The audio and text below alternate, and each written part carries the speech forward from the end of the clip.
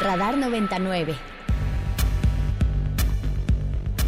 Bueno, y vámonos con las cifras que le contábamos del arranque del programa que presentó ayer el INEGI sobre las defunciones del 2020, ya ahora sí las cifras definitivas. Usted sabe que tuvimos reportes parciales, y de esto vamos a platicar con el director general de Estadísticas Sociodemográficas del INEGI, con Edgar Bielma Orozco. ¿Qué tal, Edgar? ¿Cómo está? Muy buen día.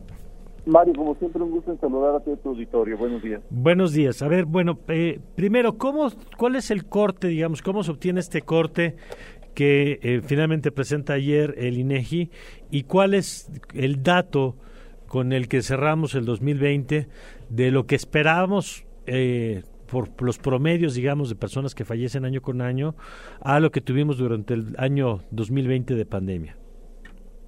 Bueno, mira, como tú recordarás, efectivamente hemos venido sacando cifras preliminares derivados que cuando ya observamos que se logra en un gran volumen la integración de los certificados objetivos de ese periodo, consideramos que ya es pertinente su publicación, dado que estos prácticamente no cambian, como sucedió en esta ocasión, en el mes de julio que publicamos resultados, y que estamos viendo que la diferencia entre lo publicado en julio y lo publicado en estos días es prácticamente similar.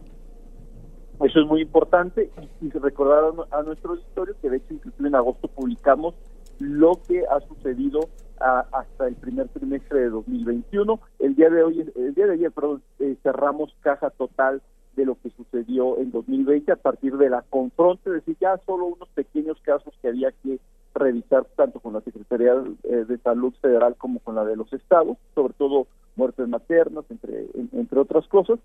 Pero ya lo que tenemos como resultado final efectivamente es que para 2020 esperábamos 750,000 defunciones, ¿sí? Números redondos. Sí, sí. Y en 52 semanas epidemiológicas lo que se presentó fue 1,076,400 defunciones, lo que equivale a cerca de 327,000 defunciones en exceso, es decir, no se esperaban esta brecha de 327,000 defunciones, lo que implicaría en términos de cifras relativas un incremento de la mortalidad de nuestro país de cerca del 44%, Mario. Vale. Adelante. Ahora, Edgar, entiendo que además las cifras que se presentan es un incremento no solamente en las muertes por COVID, sino prácticamente pues en temas de temas cardíacos, en temas de muerte materna, supimos que hubo un aumento también. Es decir, pareciera que la pandemia no solamente provocó fallecimientos en sí por el COVID, sino por el impacto al sistema de salud, ¿no? Sí, mira, el COVID, de hecho, la pandemia por COVID representó prácticamente 2/3 partes de las muertes. Eso sí, dominó por completo, e inclusive la Organización Mundial de la Salud por eso determina el exceso de mortalidad, porque ya sea que haya pegado directa o indirectamente, y es indirecta, tiene muchos criterios de hipótesis. Puede ser desde que efectivamente la persona no pudo ir al hospital por temor y por lo tanto falleció en su casa. Puede ser que también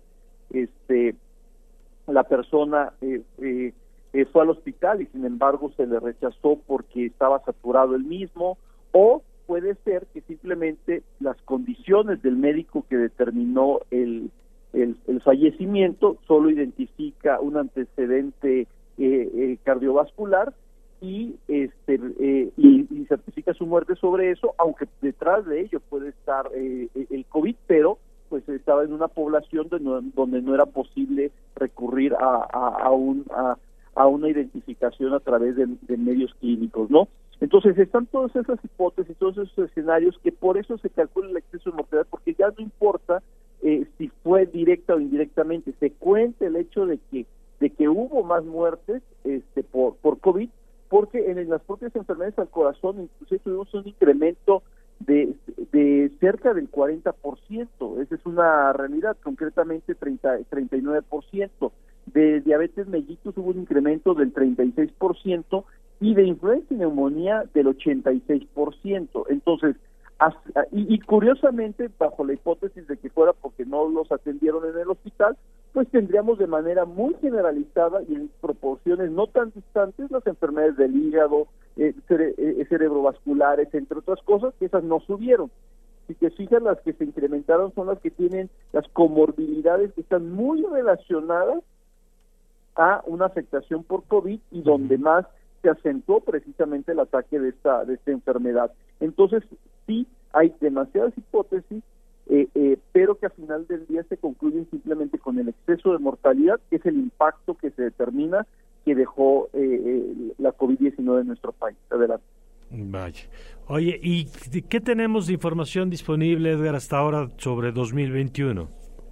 Bueno, lo que tenemos es precisamente abrimos el estudio con este exceso de mortalidad, es decir, se presenta esto. También tenemos identificado las principales causas de muerte, identificando a las enfermedades al corazón con todo y este incremento de casi el 40% como primera causa de muerte, y en segundo lugar la COVID-19, tercero la diabetes mellitus. Pero también cuando lo dividimos entre hombres y mujeres, pues vemos que en los varones fue la primera causa, tanto en las mujeres la tercera. También lo que estamos ofertando precisamente de información es por los grupos de edad donde se presentó eso, que es muy, muy importante que los usuarios identifiquen este resultado, dado que en todos los rangos de edad quinquenal que presentamos hubo fallecidos. Llama la atención, muchos pudiéramos estar ubicando que es una enfermedad completamente de adultos, inclusive casi de adultos mayores, cuando por ejemplo, ciertamente en el rango de 35 a 64 años, ciertamente fue la primera causa, pero por ejemplo, adultos jóvenes de 25 a 34 fue la tercera causa. Eso es muy importante, con más de 4.500 casos. En el resto de las edades, desde menos de un año hasta los 24 años, osciló entre la sexta y novena causa de muerte, es decir, estuvo entre las primeras 10 causas, y eso lleva también a tomar en cuenta esta situación, ¿no? Y pues otras características son como, por ejemplo, dónde falleció la persona, si se le realizó una necropsia o no, es toda una serie de información fundamental. Por ejemplo, el tema de los suicidios, que prácticamente durante varios años se mantuvo en una tasa de 5.2, 5.3 casos por cada 100,000 habitantes, y sin embargo, en los últimos 2 años ha tenido un incremento de un caso adicional. Un caso adicional respecto de una tasa de 5 es bastante, el crecimiento. Mucho lo puede explicar pues la situación laboral, el propio confinamiento, situaciones de violencia en el hogar, entre muchas otras cosas que sin duda llevaron a la población a una presión no solamente de una salud física, sino también mental. Pues Edgar, muchas gracias por la información. Con gusto, un gusto saludarte a ti, tu auditorio, y esperamos que la información les sea de mucha utilidad a todos para la toma de decisión. Gracias, es Edgar Bielma Orozco, director general de Estadísticas Sociodemográficas del INEGI.